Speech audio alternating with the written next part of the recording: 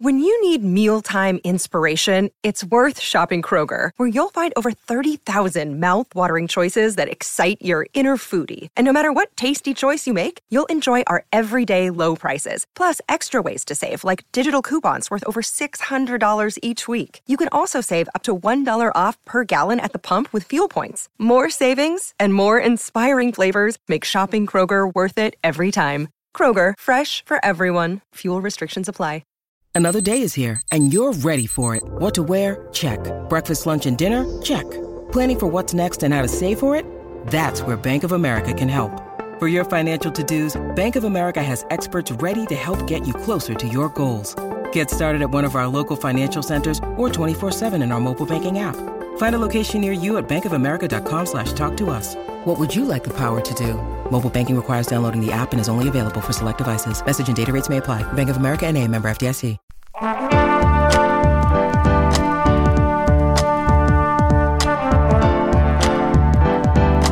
You're listening to the Co-Main Event Podcast. And now your hosts, Ben Folks and Chad Dundas.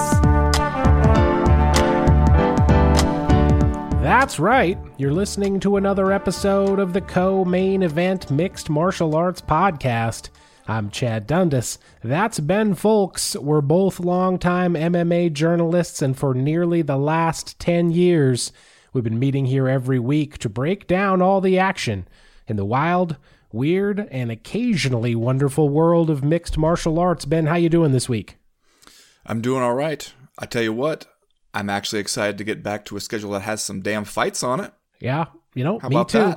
that? I was just going to say, even though we do have some fights this weekend, it feels like we're in like kind of an on-ramp period. Like we're warming up to the eventual storm that will come, starting with the heavyweight title fight here later this month. But this weekend with the UFC Fight Night, it feels like it's like we're having an appetizer, I guess, or like we're jogging a warm-up lap before the actual race begins.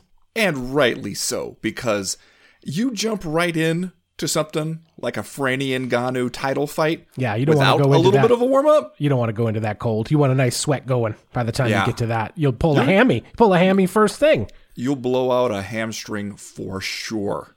There's just you can't take it. It's like, how you got to get addicted to opioid pills before you go to heroin, Chad. You know what I mean? Mm-hmm. You got to work up to it. You don't want to overdose.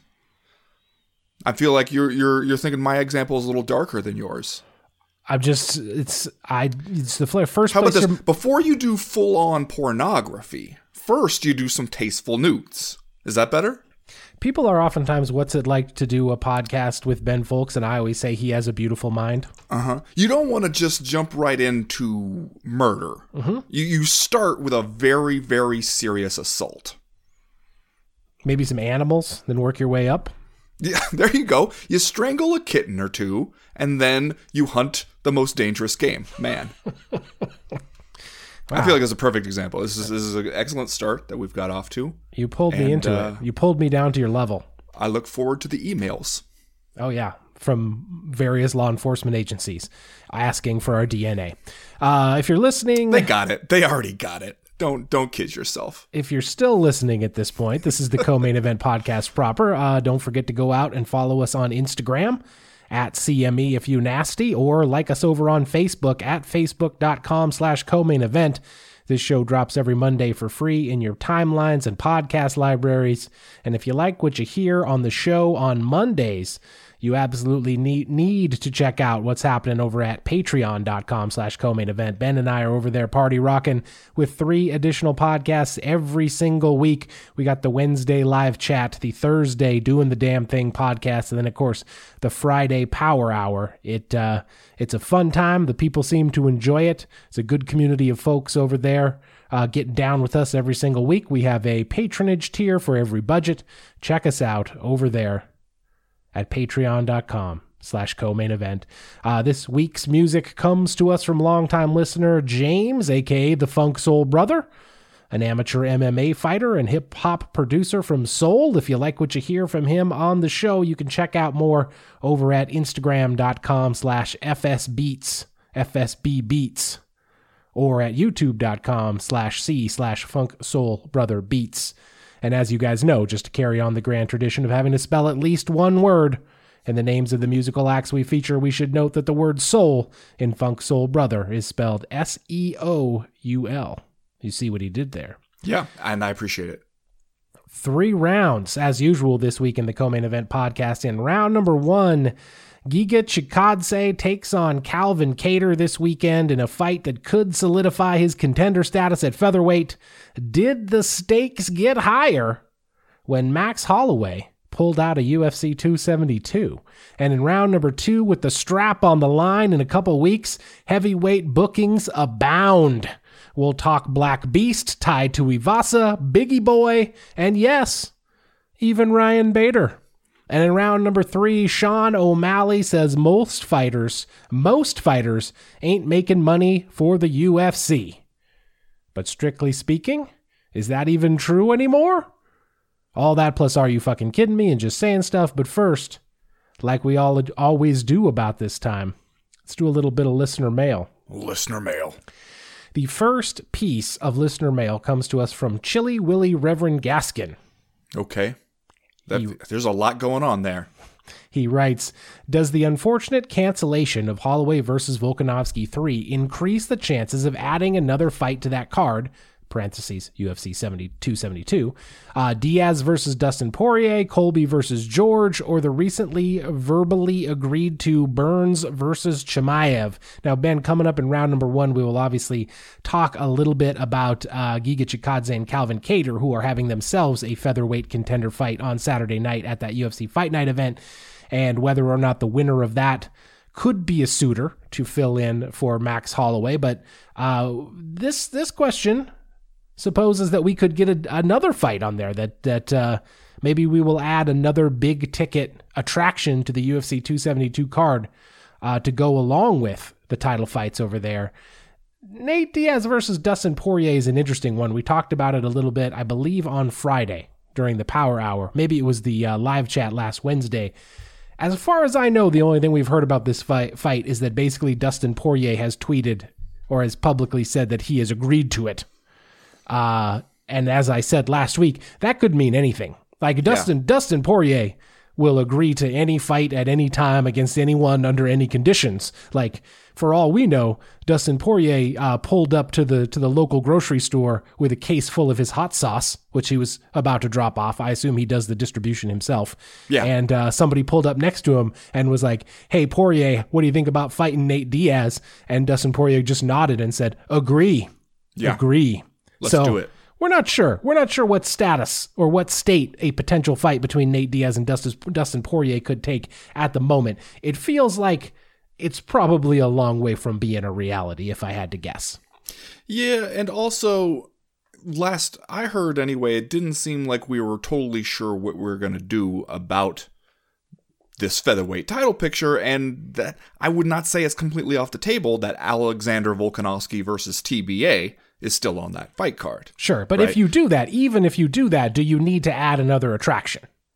I mean, if you still have a featherweight title fight and then you have the bantamweight title fight between Aljo Sterling and Peter Yan, I don't know if you do necessarily. Like, that's a lot of gold on the poster, Chad, especially because we're led to believe Peter Yan might still be bringing his belt that even after losing via disqualification. So, you know, it is a lot of UFC championship gold to go flashing around out there, and that might be all that they ask for from themselves. I mean, if we're really loading up pay-per-views, especially after hiking the price and trying to convince people that it's still worth the shell out for them, then maybe you do want to add one more. But I don't know. I think if you can still book a backup featherweight title fight, you might feel like that's sufficient. If you can't, that's when you start to get some, let's just have some fun with some notable names. But also, the clock's kind of ticking on this. We're a little less than 2 months out from this. We should probably make up our minds pretty soon. And especially if you're trying to get some of these bigger name fighters to agree to something like that, they're going to want an actual training camp. Yeah. No, you're right about that.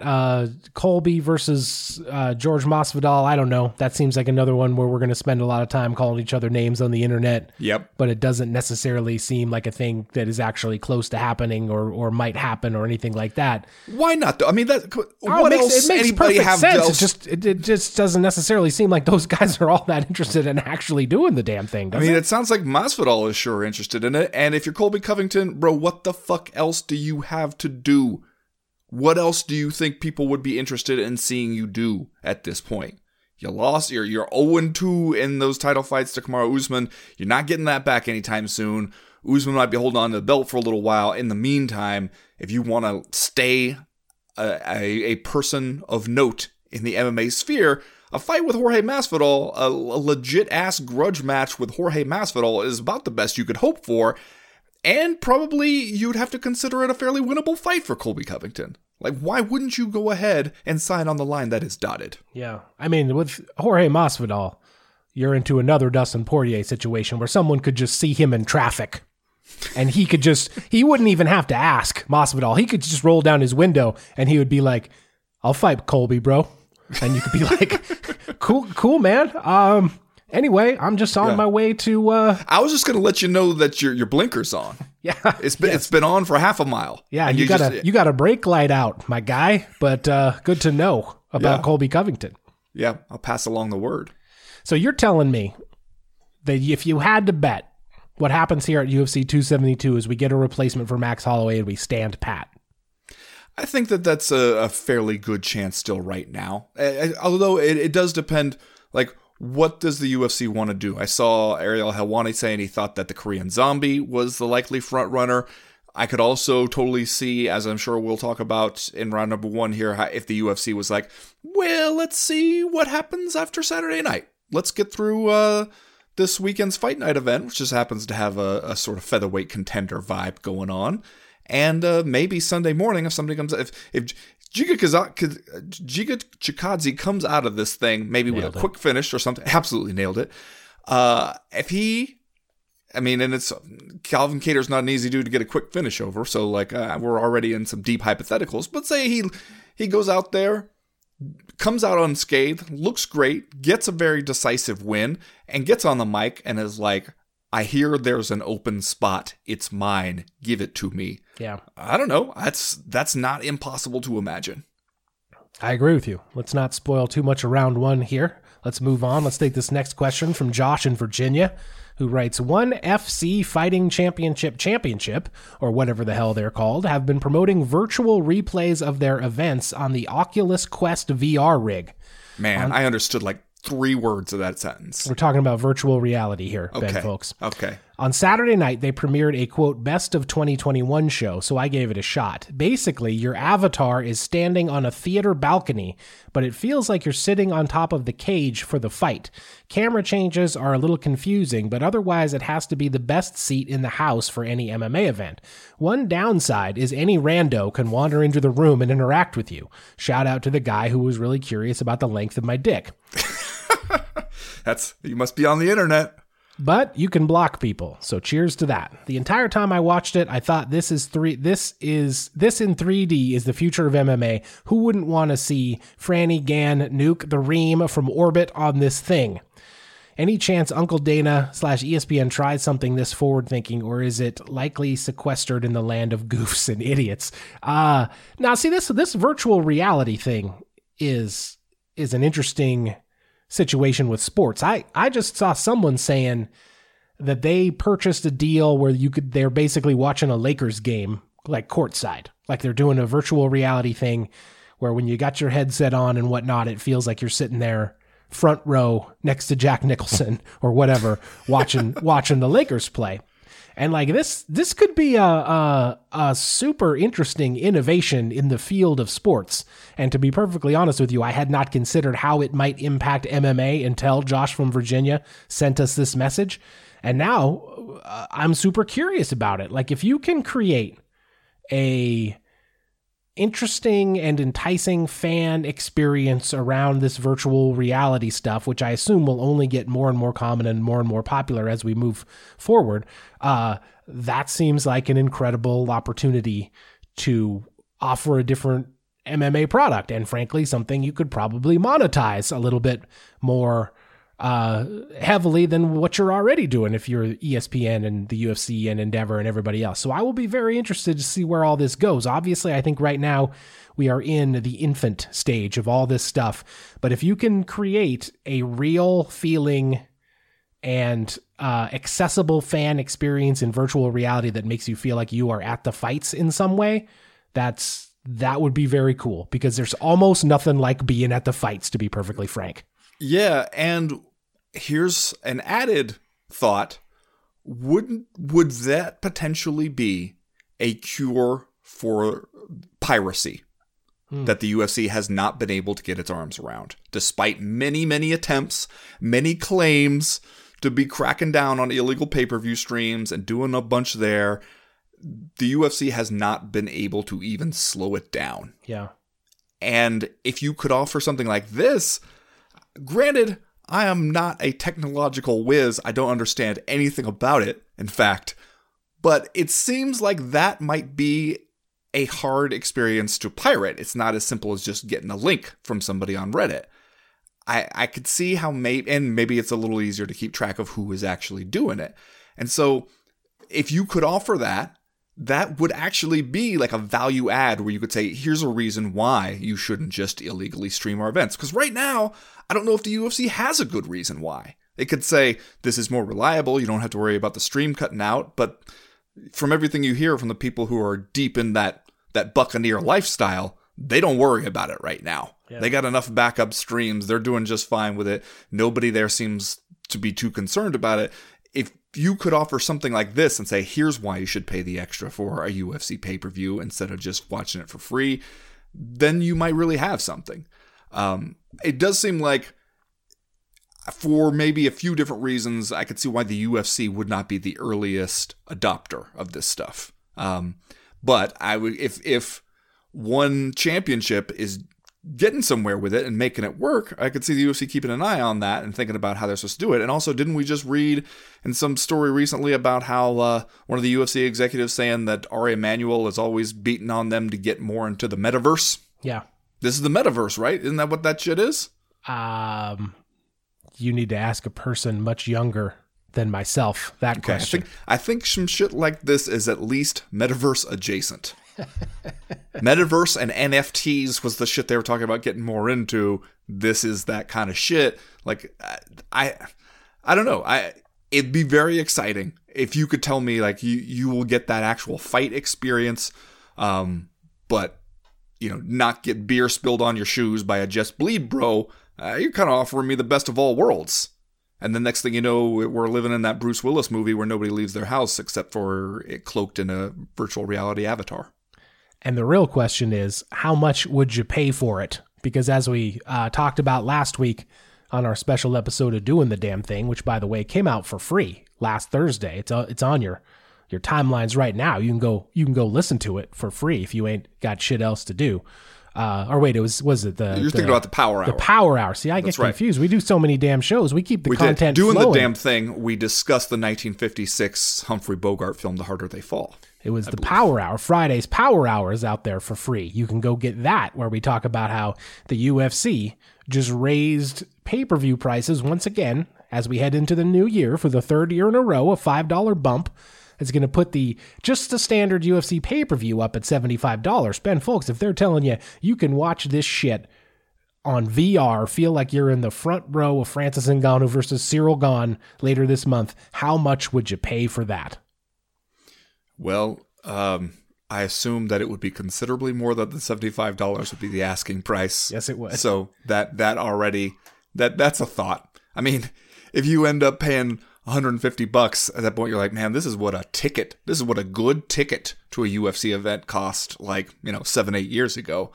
But I don't know. I mean, first, I guess I would have to have the Oculus Quest VR rig that Josh from Virginia references here, and I wouldn't know really about how to go about that. But if virtual reality stuff really becomes that good and that widespread, you got to think everybody's going to get into it. And I would think the two industries that stand to benefit the most from it would be sports and porn, and not necessarily in that order. Yeah.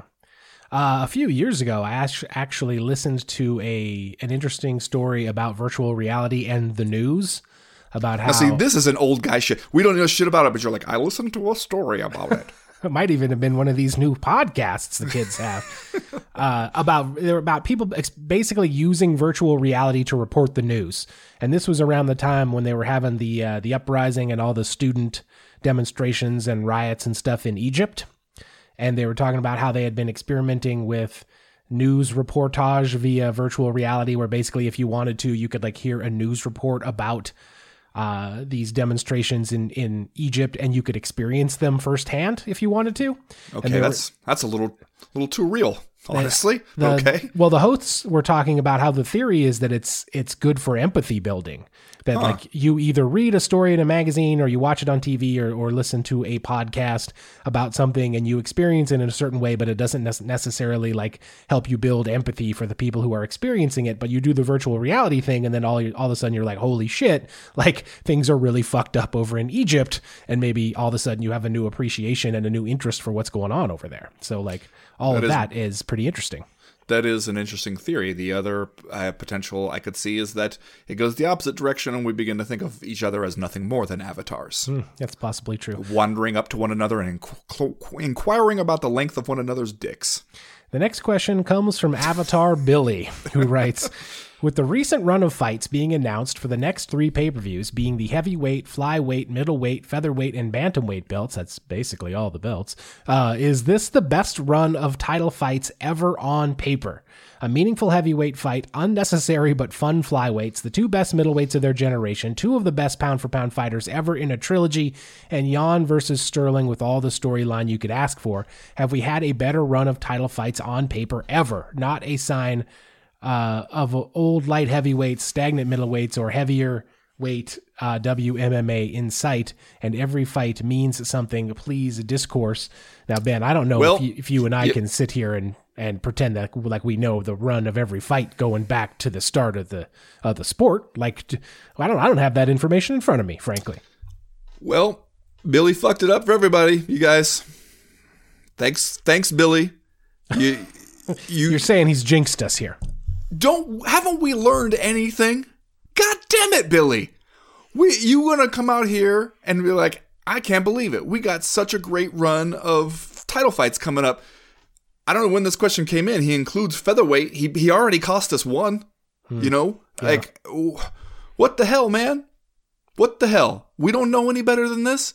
The MMA gods could hear you. You're sitting here rubbing your hands together. I can't believe we got such a great run of title fights coming up, man. This is going to be awesome. This is our year. Woo! You know what? Just fucking get your Oculus Quest VR set out right now and try to talk yourself into having a good time when they replace it, when it's Cyril Gane versus like Tai Tuivasa for the interim heavyweight champion or something, and then we can all call up Billy and be like, thanks, Billy. You ruined it. Wow. Really kind of going in on Billy here. What I hear you saying is, in the game of mixed martial arts, perhaps best practices is just to adhere to omerta? Let me know when they are on their way to the cage. Ben Folks. When they are making the walk. He's enforcing the code of silence, ladies and gentlemen. We've been through this, man. We've been through it. A lot of times, the best laid plans in MMA just don't work out that way. We've already lost one of the title fights that he mentions here.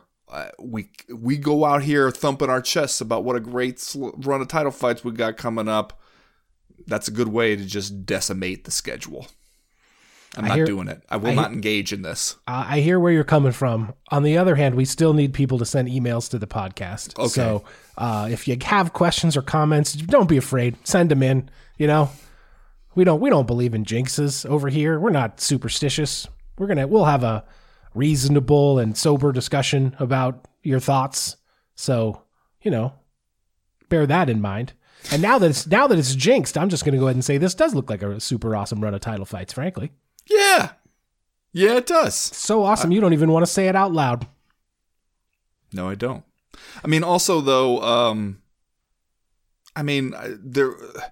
I get we're talking about the title fights that we have scheduled, but then we go on and say not a sign of old light heavyweights. I mean, the light heavyweight champion is not exactly. I mean, I think he's saying they're not booked in this run of title fights. Okay, but I mean that's when we do get another light heavyweight title fight on the books. Stands to reason, there'll be some experience, let's say that, in the cage. I think you're misunderstanding the man's point, and frankly, I think you need to lay off Billy. Let's try this out. Maybe you won't be so cavalier when you find out that the next email this week came to us from David the Destroyer. Okay, well, yeah. I ain't got shit to say to David the Destroyer. He writes, "Hey guys, did you see Paul Felder kind of going off on Alexander Rakic this week on Twitter? Seems like the UFC commentator beefs are getting more and more common these days. On one hand, it's weird, but on the other hand, is this stuff just sort of what we sign up for when we take a bunch of active or recently active fighters and shoehorn them into commentary positions? Would the UFC be better off to just go with Rogan and maybe Laura Senko in that spot? Discuss." Did you see this? I did see this. Alexander Rakic, he wasn't even talking to Felder. He was just like, he's like tweeted at Bisping, right? Tweeting him maybe, but like he was just tweeting at Bisping. And what he said, if it's you, Anik, and Cruz, then I'll listen. Otherwise, I'm going to mute it or something like that. And Paul Felder basically like stuck his head in a side window and replied and was like, "Hey man, you could just talk shit to me to my face or whatever." It was kind of weird. Was like, you can say you don't like my calls, and I could say I think some of your fights are boring or whatever. This one, Paul Felder needs to have a thicker skin if he's going to do that job. Because, I mean, a part of me wants to be like, welcome to a role in at least the orbit of MMA media. Yeah. Where, fighters are going to get mad at you, man. That's just going to be part of it, especially if you're in that position as like the color commentator, where it's your duty not only to, like, they'll get mad at play-by-play guys for just, they feel slanting it one way or talking about what their opponent is doing and not about what they're doing. So they're sure as hell going to get mad at color commentators because they're the ones who are going to be inevitably offering more opinions during the course of the fight. But if you're going to do that job, and Paul Felder does it really well and probably has a long future in it if he wants to stay in that, you got to let that stuff roll off your back, man. Because there's going to be a lot of it, and you can't get sucked into every single beef with one of these guys, especially when they're not even saying your name. Like, they're not really going after you or anything. You got to just let it be like, hey, some of them are going to be mad at you. Some of them aren't going to, you're just not going to be their favorite. That's going to be true with fighters. It's going to be true with fans watching this stuff. Let it be, man. You can't get drawn into these constantly. I mean, if you had to guess, it seems as though Paul Felder already had reason to believe that Alexander Rakic perhaps did not appreciate his commentary. Yeah. Otherwise, this is a little bit of a weird reply. It seems like those two guys may have had words in the past, or perhaps heard things through the grapevine that would lead Paul Felder to think that perhaps this was a subtweet of his particular work. Yeah, but just don't get into it, man. Let them have their opinions about your opinions. Go on, and if you're going to be the commentator, be the commentator.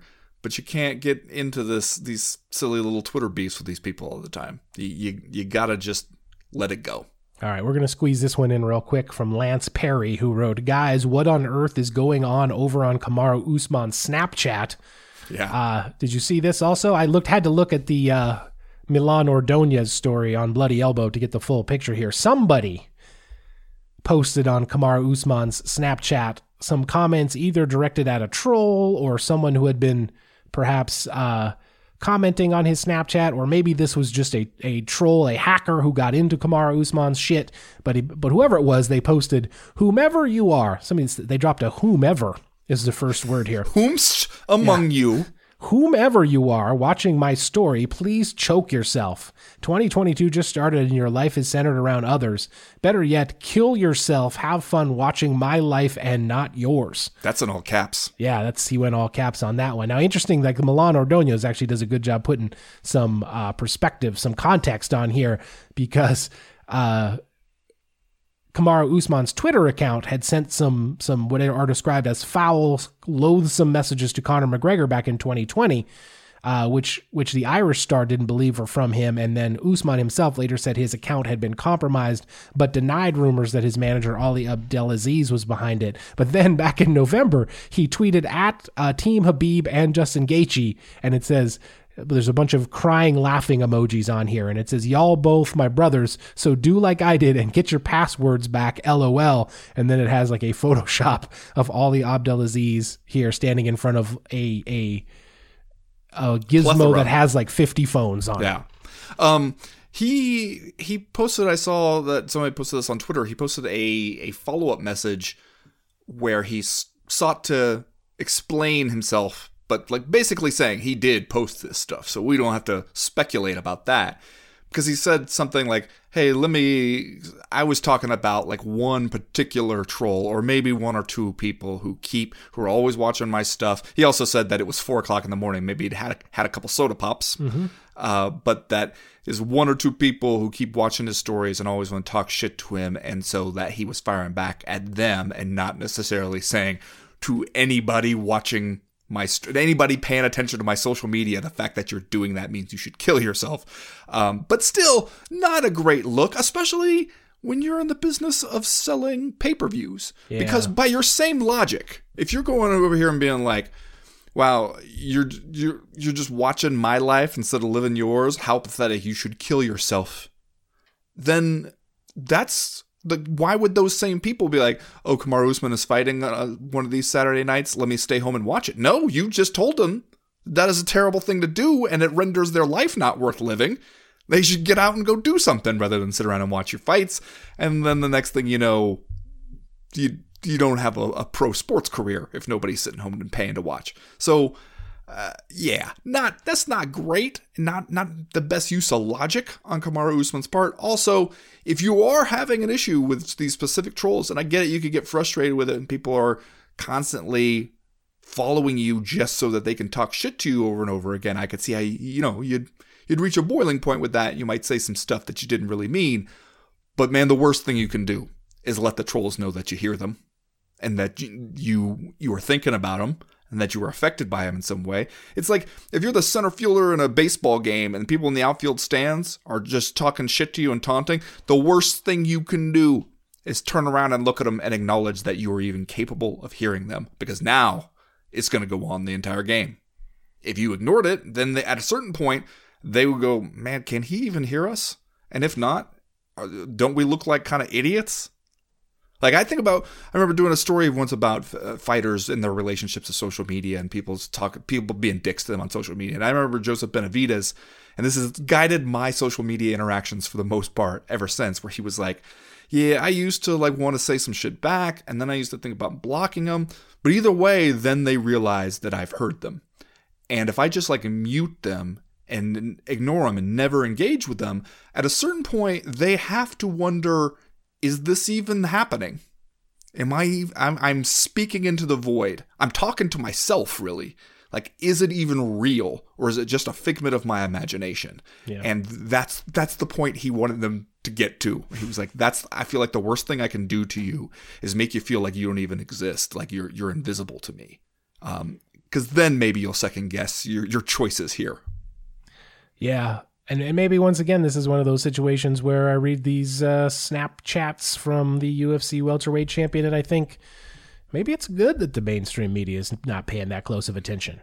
Maybe that's actually sometimes works to our advantage. In any case, if y'all have questions, comments, or concerns you want to air to the Co-Main Event podcast in future weeks, you know how to do it. Go to the website, comainevent.com, and click the link in the top right-hand corner of the screen that says email the podcast. That'll get you in touch with us. That does it for listener mail. Right now, we're going to go ahead and get started with round number 1.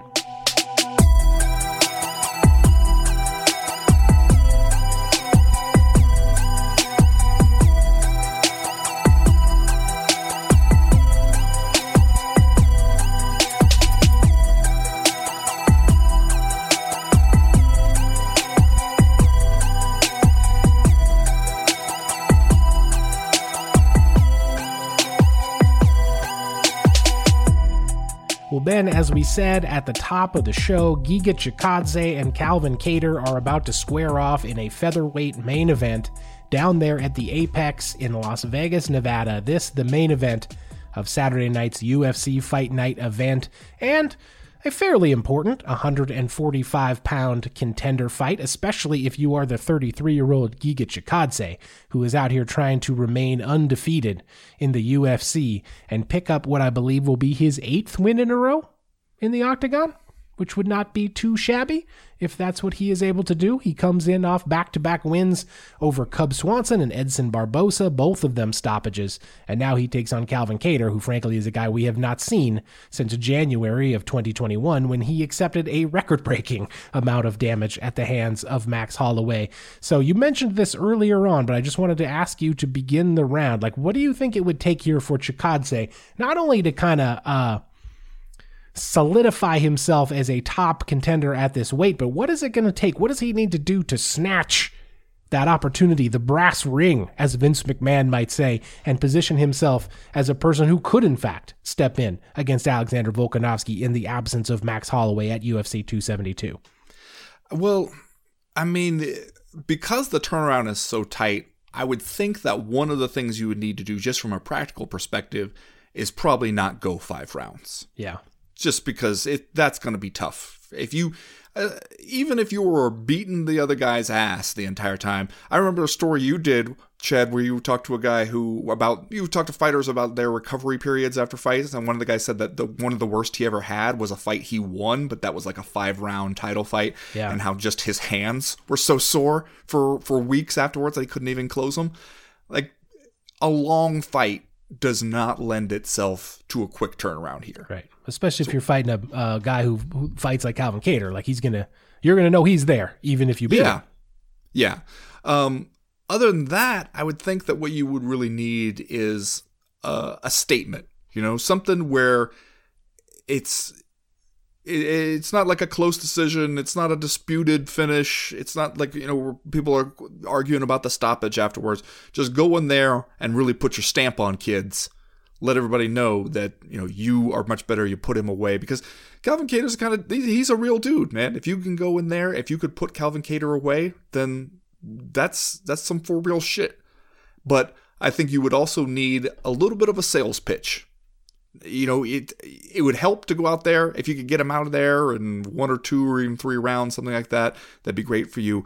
But to put yourself forward in that conversation while everybody's paying attention, just to seize the moment on the mic afterwards. Don't wait for the post-fight press conference. I'll do whatever the UFC wants me to do. Like, get on there and call for that shit and say, I want that title fight. Because one of the things about this community that becomes apparent in many ways is we got short memories. We remember best that which we saw last. And if we are sitting around with a spot to fill for the featherweight title, and we just saw you beat somebody's ass and jump up and down and say, me, I should be next, then people will go, sure, like, we're excited about you. We just got hyped about it all over again. And that's how you could land yourself in a quick title fight. And especially, like you mentioned, the win streak, man, you win 8 in a row in a heavyweight and you are a legend. Like, you are one of the greatest of all time. In these lighter weight classes, it's when we start to remember your name. Yeah. And so to be able to seize the opportunity and get yourself into a title fight there would be a big deal. Yeah. And Chikadze is an interesting guy in this division. Came in, obviously, with a very decorated kickboxing career. He had lost previously on the Dana White Contender Series back in 2018. Took him until September of 2019 to make it to the UFC. And then it was a little bit of like getting his feet wet, evolutionary, trying to find his stride process through the first 3 or 4 fights. He had a couple of split decision wins, a couple of unanimous decision wins. And then in the last 3 fights against Jamie Simmons and then those 2 against Cub Swanson and Edson Barboza, it has really felt like he has found his stride. He's got 3 stoppages. He's got 3 performance of the night bonuses in a row in those fights. So yeah, this is a guy that I feel like is one of those dudes where you feel like he has all the potential in the world, but you're still trying to figure out exactly how good he is.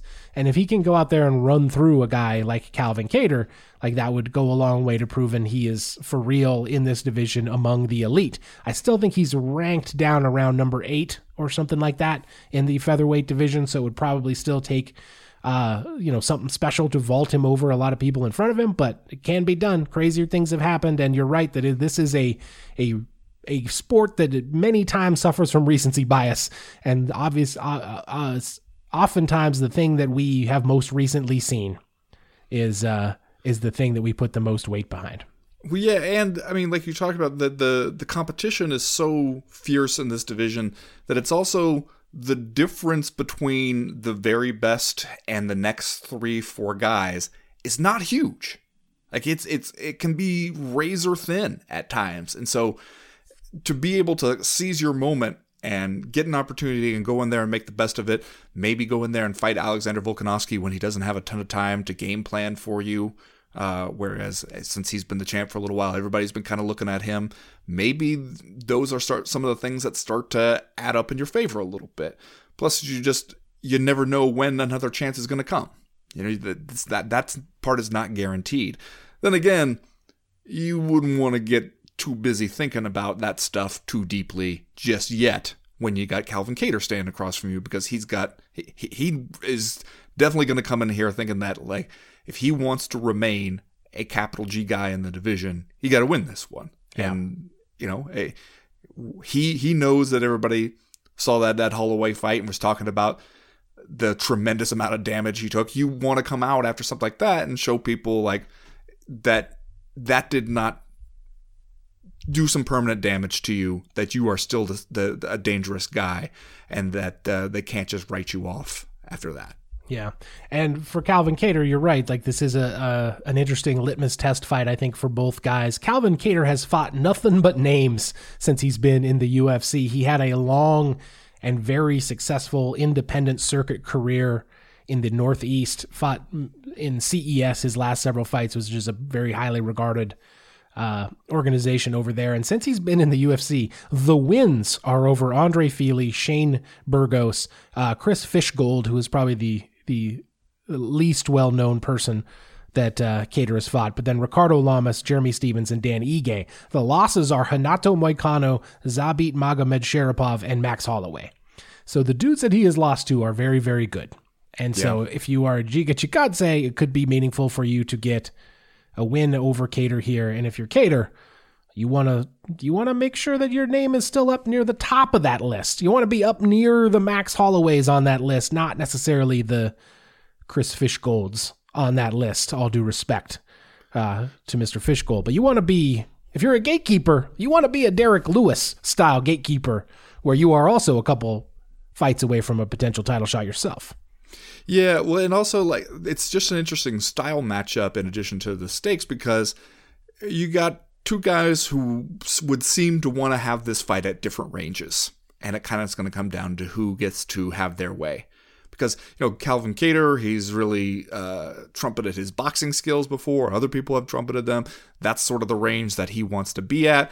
And Giga Chikadze is more like, if you would just stand back a couple steps so I can just kick you from a place where you can't reach me, that'd be very preferable for me. Yep. If I was going to do an MMA fight, one of the questions I would have on my checklist to ask my coaches about my opponent would be, does he have any MMA moves named after him? Yep. Is there a kick or a submission, anything that's got this guy's name on it that I need to know about? And they would be like, there actually is. The Giga kick is something you might want to think about scouting for this one. Nope. You know what? I'm going to take the next one. I'm busy that night. I'm going to treat this one like a crowded elevator. I'll get the next one. We talked about this, obviously, in the opening part of the show, but the two guys who seem to be most closely circling this opportunity at Volkanovski are the Korean Zombie and perhaps Henry Cejudo. We don't need to spend a ton of time talking about it, but I did just want to pose the question because it seems like he keeps asking and nobody is answering. He's the kid in the back of the class trying to answer the question, waving his hand, and teacher Dana White is at the front of the class being like, anybody? Well, is it finally time to call on Triple C? That's my question. I mean, I would like it. I would enjoy it. If he's serious and he really does want to get back in there, then yeah, like he, as we mentioned before, honestly has a better claim than maybe anyone else in MMA history to being the greatest all-around combat sports athlete, right? Like 2 belts in the UFC, Olympic gold medals, pretty goddamn good, man. And it's crazy that when other people have tried to walk away from the sport or the UFC, Dana White is out there whining and dining on this guy. He said, you know what, I think I'm going to retire. And they were like, all right, give us the belt now and we'll show you out. And we're already booking the next title fight before the car door even slams. Yeah, told him the showers were right there on the left. Cejudo took a left, turned out to be the door to the parking lot, and it was locked behind him.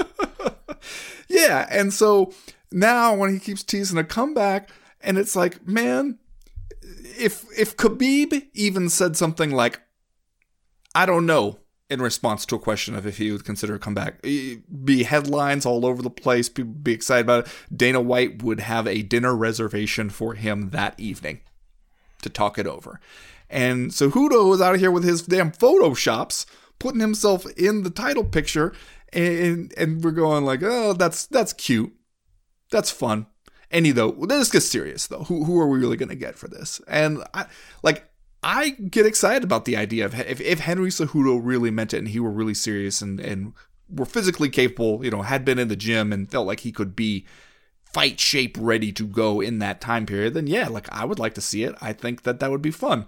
And I'm a little bit surprised that I seem to be in the minority there. It doesn't seem like a lot of people are really that excited about the possibility. Yeah, I mean, I don't know. I don't know that we are in the minority. I saw a very scientific Twitter poll the other day asking fans who they wanted to see sub in this instance, and Henry Cejudo was the most popular choice. I voted for him. I know that much. Anyway, we will see how all that plays out. Ben, let's do Are You Fucking Kidding Me? And then we will move on to round number 2. What's your Are You Fucking Kidding Me this week, Ben? Well, Chad, let me read you a headline here from Zane Simon's story on Bloody Elbow. I bet it's going to be the same as my Are You Fucking Kidding Me? Because I also have a Zane Simon story from Bloody Elbow up on my computer right now. Quote, no one knows where I'm at. Yeah. UFC's Cheyenne Vlismas. This is formerly Cheyenne Bays, right? In case people are confused. In hiding, not sure of Octagon return. Now, this is from, I think, an interview she did with MMA Fighting. But here's the quote. Unfortunately, I would love to fight again soon, but because of reasons beyond belief, I cannot fight, and I cannot make any more money until I finalize some things in my life, and I don't know when that will be. I'm trying to make that soon, but I don't have an answer. I'm hoping by summer. I'm praying by summer. That's what I'm going to shoot for. As far as 2022, you'll see me, but I have no answers, and honestly, it makes me want to cry how I have no answers for anything. No one knows where I'm at, and I'm actually keeping it that way. Yeah. A lot of things happened before my fight, and even after my fight, and I decided what's best is to just escape.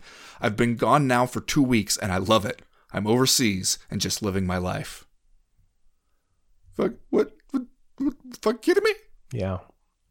This feels like it's supposed to be an update to tell me what's going on with Cheyenne Vlismas, and instead, I feel like I've got more questions than answers. Yeah, and the last quote in here is almost the weirdest one, because she says, it was up to me, I would love to fight. I was actually not even supposed to take my last fight. I was asked by some high-up people. They told me, please do not take this fight. Even my family didn't want me to take one for being sick, and 2, for other reasons I can't speak about. No one wanted me to fight at all, so the fact that I got to finish 2021 with a fight and winning and proving people that just a little more like I did it, more like myself, it was a good feeling. So that's weird. That part is weird, that high up people are asking her not to fight. You don't want to make light of this situation, because it seems like Cheyenne Vlismas is going through some pretty serious stuff. And I know, the implication here is that she just separated from her husband, obviously, with the last name change and things like that. And so you wonder what's going on with that, with her being in hiding, et cetera, et cetera. But you're right that this is very strange to have a story, a run of stories now across several different websites that are all just sort of this well-known professional fighter is in hiding, and we don't know why. That's very weird. To me, it's a very kind of sad, are you fucking kidding me? Yeah, and is doing interviews from in hiding and saying that she's in hiding and enjoying being in hiding. I'm going to say going to testify against the mob. That's got to be it, right? I mean, I hope it's something like that. Otherwise, I don't know. But this is just very strange indeed. Although, honestly, especially this line, I've decided what's best is to just escape. I've been gone now for 2 weeks and I love it. Yeah, I would also like to do that. You know what? I think she talked me into it, Chad. All right, we'll go ahead and I'll finish out the show. With you could put one of those Ferris Bueller's Day Off style dummies in your chair, and I'll just go ahead and finish the show. Just a cardboard cutout of me sitting here, and meanwhile, I'll be overseas and loving it. Like, that sounds fucking awesome, honestly. I love that for you. I think you should do it right now. Here I go. All right, that's going to do it for round number 1. We'll be right back with round number 2.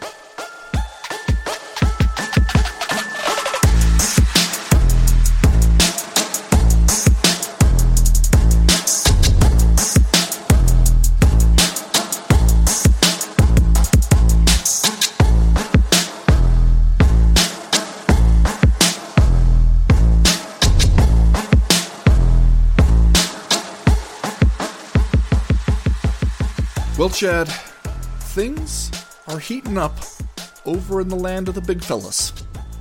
Business about to pick up. Now, obviously, as everybody knows, as we've had circled on the calendar for a good little while now, you got the heavyweight champion, Big Fran Ngannou, gonna settle things with former training partner and current interim champ, Cyril Gane, later this month. So, that's a big one, not only for the heavyweight championship itself, but also potentially for the future of Francis Ngannou's tenure in the UFC, given his contractual situation. We also just heard we're going to go ahead and do that Derek Lewis versus Tai Tuivasa fight. That's going to go down in Houston.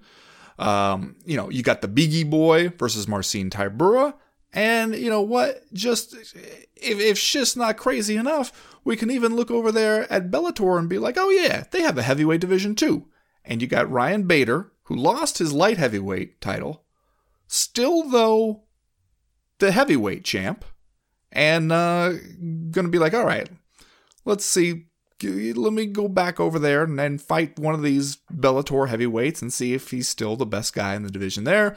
It just seems like interesting times as we begin 2022.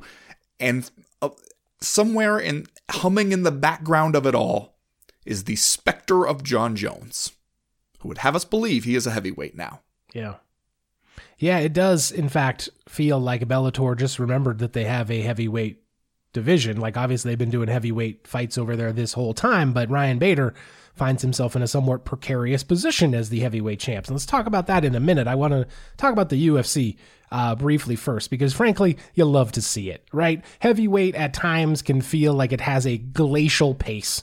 You're just waiting and waiting for these fights to happen, and there are injuries and delays, and we've never really been able to have a dominant heavyweight champion to be a force at the top of the division. And now, you have certainly a lot of intrigue with Francis Ngannou and Cyril Gane, and frankly, another situation that could lead to yet another lengthy delay, but at least we will have some clarity, hopefully, after UFC 270 this month, and then we will know kind of where people stand, and maybe what Francis Ngannou's next move is going to be will become clear soon after that. And so it's nice to have, even if you have that uncertainty around the title, it's nice to have these contender fights that are coming fast and furious. And obviously we talked about Derek Lewis against Tai Tuivasa last week, which seems like a terrific fight that's going to be a slobber knocker that everyone wants to see. And like I said before, over on comainevent.com, if you got $20 you never want to see again, Tai Tuivasa is your guy at plus 2,500 to end 2022 with the title. Take a flyer on that just for the potential earnings, if nothing else. Also, because then you could feel good about rooting for Tai Tuivasa all year. But that's going to be a hell of a fight. And then the Biggie Boys out here looking for answers against Marcin Tybura. And it just feels a little bit like the division is somewhat vibrant, which is not something you can always say about the UFC heavyweight division. So frankly, I will take it. I mean, it's not something you can always say about the MMA heavyweight division. True. Also, just a point of clarity on that bet. That is who ends the year with the belt, right? Right. Yes. So, I mean, wouldn't it be a heartbreaker for you if Tai Tuivasa won and then lost the belt in the course of 2022, and isn't that something that is also equally easy to imagine? Yeah, if he wins, I'm calling in a bomb threat. I won't let the heavyweight title get defended until the end of the year if he's the champ. Yeah, I mean, especially I wonder how this affects that specter of Jon Jones, right? Because he seemed moved up in weight thinking, all right, me versus Francis Ngannou, that's a huge fight. I'll have negotiating leverage with the UFC because everybody is going to want to see that fight get made. And this is how I ask for more money than is on my contract and finally make that next level of payday for a UFC fight, which he had said, he seemed to feel that he had reached a point where he could not break beyond a certain financial threshold, and he thought that this was going to do it. And he said that he had been led to believe by the UFC that this was the kind of fight that it would take to do it. And yet here he is saying, I'm a heavyweight now, then sort of hurting his own public perception once again by getting into trouble outside the cage. And now the UFC sitting here with a pretty fun heavyweight division, and the kind where they could say, look, maybe Francis Ngannou is going to think about walking after this fight, depending how it goes.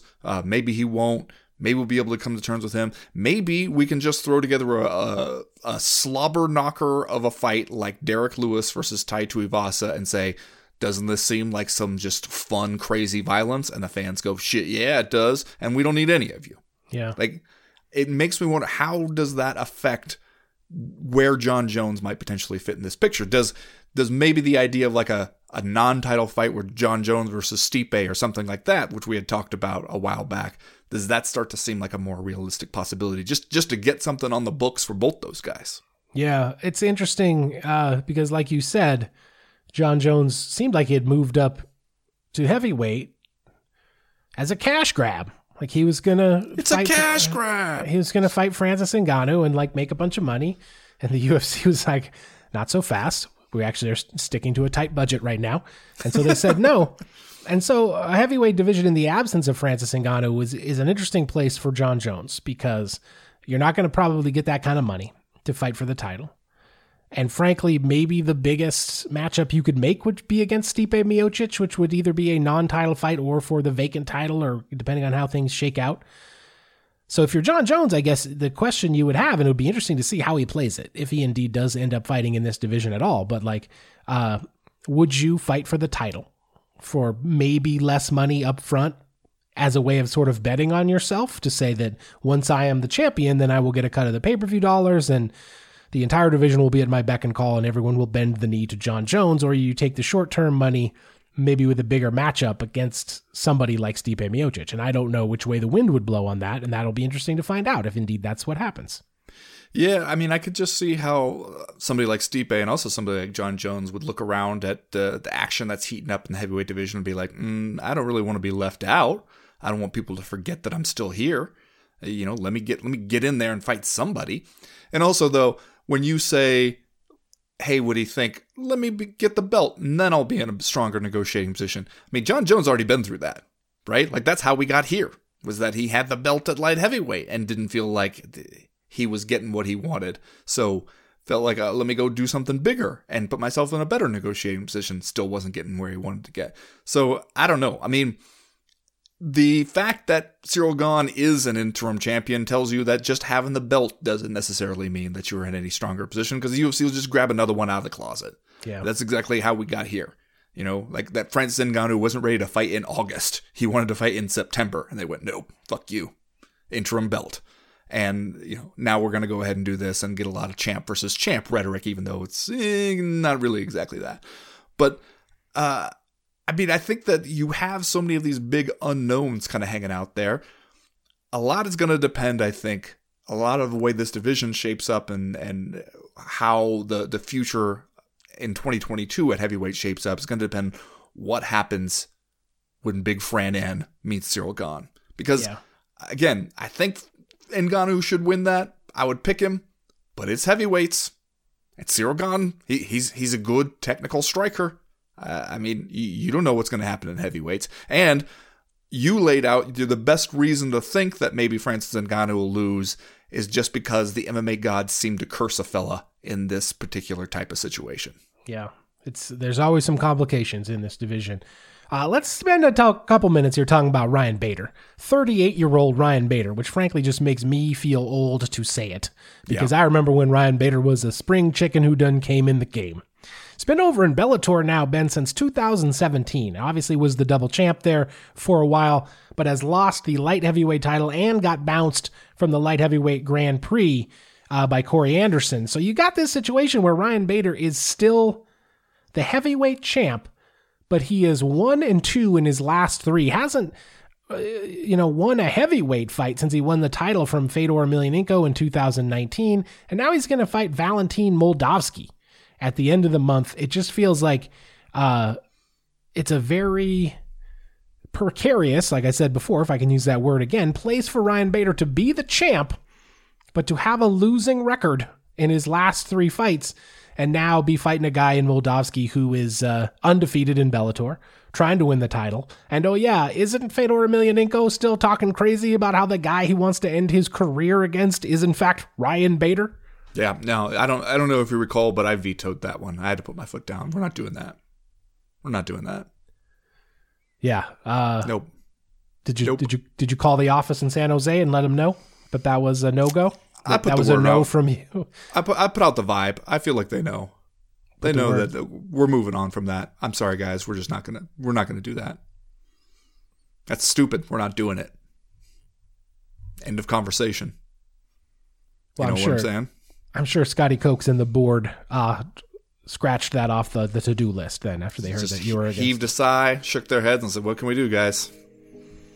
That's that. Anyway, interesting times at heavyweight, man. I like to see it. That's going to do it for round number 2. We will be right back with round number 3.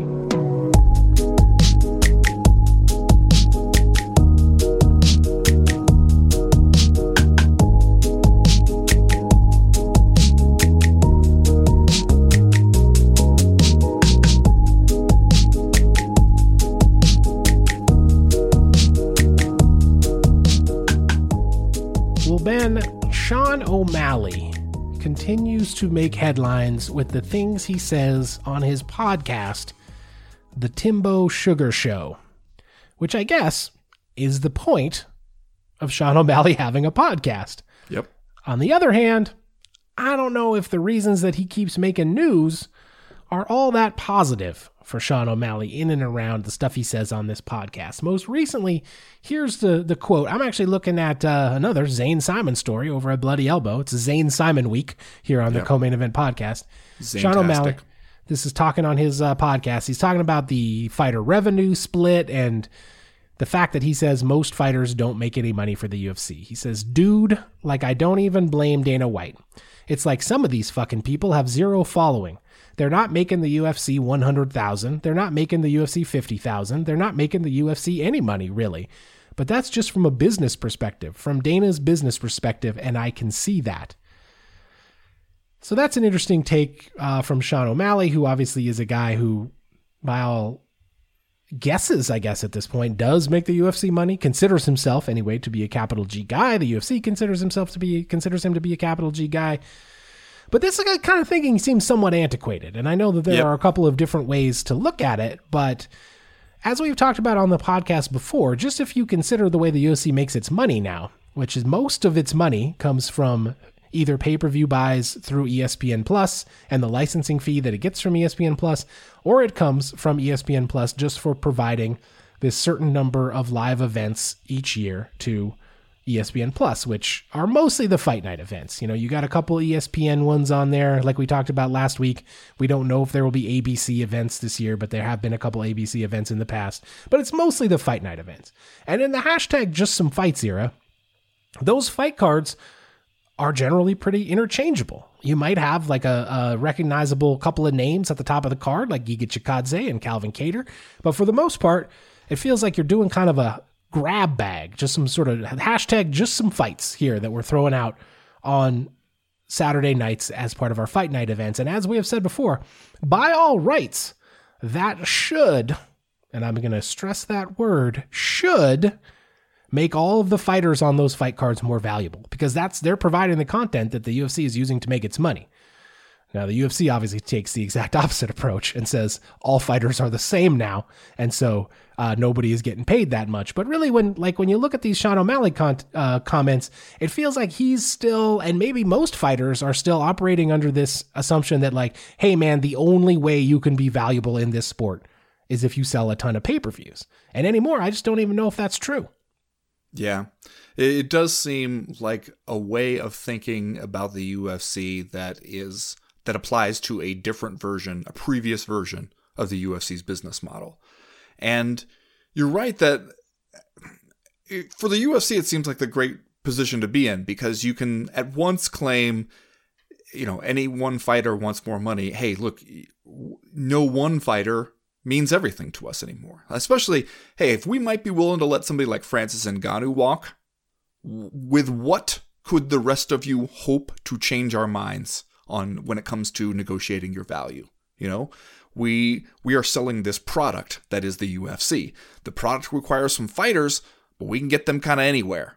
At least that seems to be the thinking. We'll get them from the Contender Series. We can get them from the Ultimate Fighter. We can create them out of thin air, basically. You just give us a warm body and we'll do it.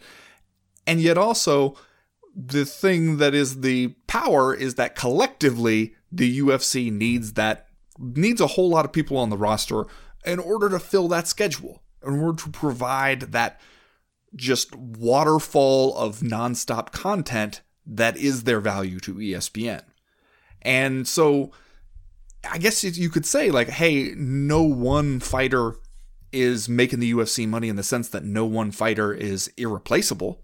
And that is sort of like the UFC got to that point on purpose, it seems, and is enjoying that. And yet, at the same time, if they were to band together collectively, they could make the case, you need this mass of people because you can't start over with all of us. Like you can't just say, like,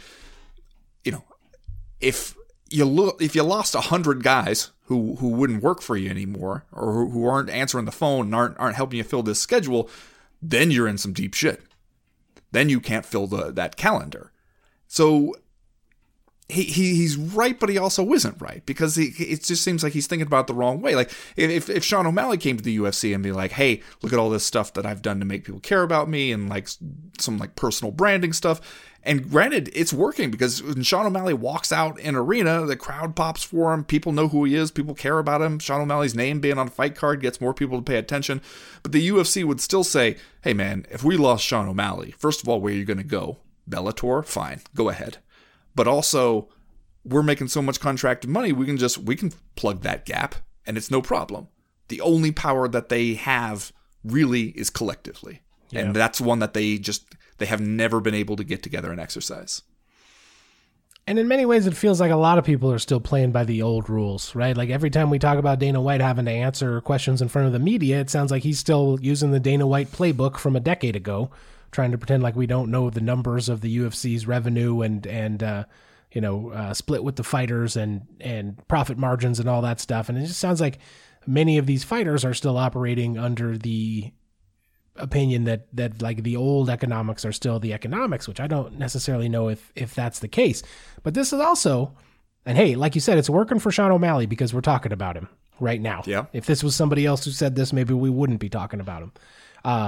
But this is also another indication of, as you said, why they can't get together and do something about it, because you would need all of the fighters or a majority of the fighters to basically say, hey man, we're not going to show up. You're not going to make your slated events for ESPN. You're going to lose all this money unless we get a slightly larger cut of the profits. You would need so many guys to do that. It feels like they would have a very easy time finding people who would break ranks. And some of that is because a lot of people are out here thinking about it like Sean O'Malley. Like maybe they're not thinking about it exactly the same way, but he's basically saying, I'm not like these other stiffs. I'm special. And so, like, why would I throw my lot in with all the rest of these schmoes who don't bring anything to the table? And like, that is honestly one of the biggest impediments among many sizable impediments to any either collective action or fighters being even able to speak with one voice. Is that there seems like there's just too much dissent and too much division in the ranks. Yeah. And I remember listening to a pro wrestling podcast, honestly, where a guy who had been a pro wrestling promoter was talking about how he had talked to Vince McMahon years ago, and how they were talking about sort of their visions for what they wanted their own wrestling promotions to be. And this was, decades ago. And he said that Vince McMahon told him that what I would like to have is a roster of completely interchangeable talent. That I don't need a Hulk Hogan. I'm not looking for a big star to rise out of nowhere, because then you got to deal with that. And what I would rather have is basically content. Guys who are replaceable, people like them, but they don't like them so much they're willing to follow them somewhere else. Where the power is the brand, and that no one person is vital. That the brand is the entire thing. And that's what the UFC has got, honestly. And I think for fighters to kind of come to an honest awareness of where they are and where they fit in, they got to understand that part first. Yeah, no, I agree. All right, let's go ahead and do just saying stuff, and then we will get out of here for this week. Ben, this week, I'm just saying everything I'm about to say should sound eerily familiar to you. Okay. This should ring a bell. This should remind you of something. Antonio Rogerio Nogueira will make his return to the boxing world opposite fellow UFC veteran Leonardo Guimarães in a 220-pound match in the co-main event of Fight Music Show, which goes down in Brazil on January 30th. The event will be headlined by a 165-pound boxing clash between former WBO and WBA champion Acilino Freitas and Brazilian YouTube sensation Whindersson Nunes. The card also features Olympic silver medalist Esquiva Falco facing ex-Big Brother Brazil star Yuri Fernandez in an exhibition bout. Not ring any bells? Does that sound familiar to you at all? Is this just the Trillers of the Southern Hemisphere? Is that what you just described? You can't get away from it, apparently. It's spreading like a damn virus. First of all, this is not the time to be saying that stuff is spreading like a damn virus. But also, hey man, if it works, and I like how we're calling it what it is. It's the Fight Music Show. I'm into that. Let's do, what is it? You don't have to explain anything to me. Tell me it's the Fight Music Show. Okay. I feel like I got a pretty good idea what we're going to be doing. Is there going to be some reality stars there? Oh, there are? Okay, good. Yeah. You got Antonio Rogerio Nogueira.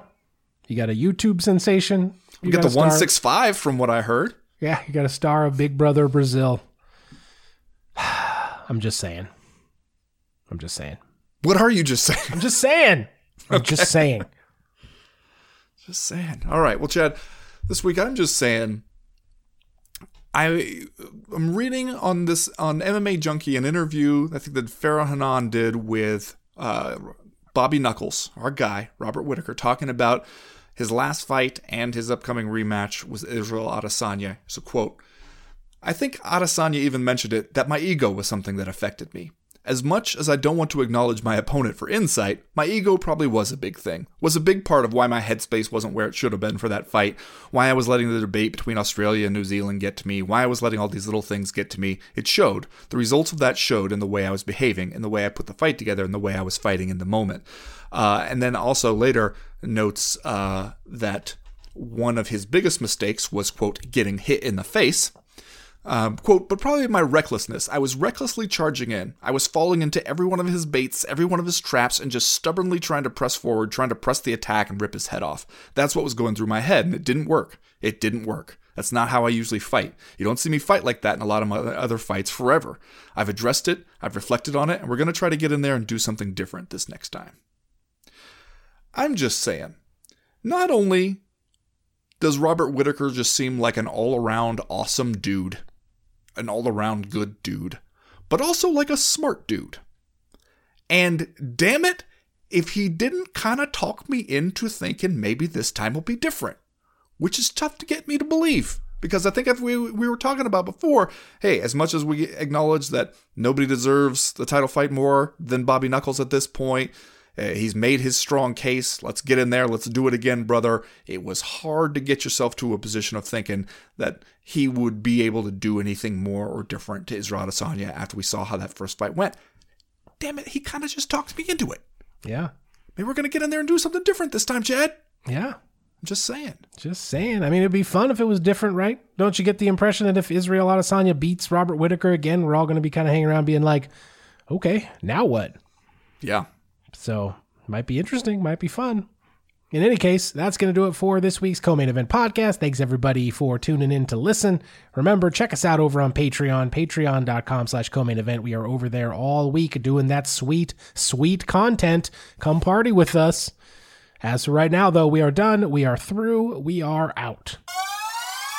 I guess it is. I mean, if you have to go in there and rematch a guy who knocked you out the first time, the thing I guess you can't say is I'm going to do the exact same thing.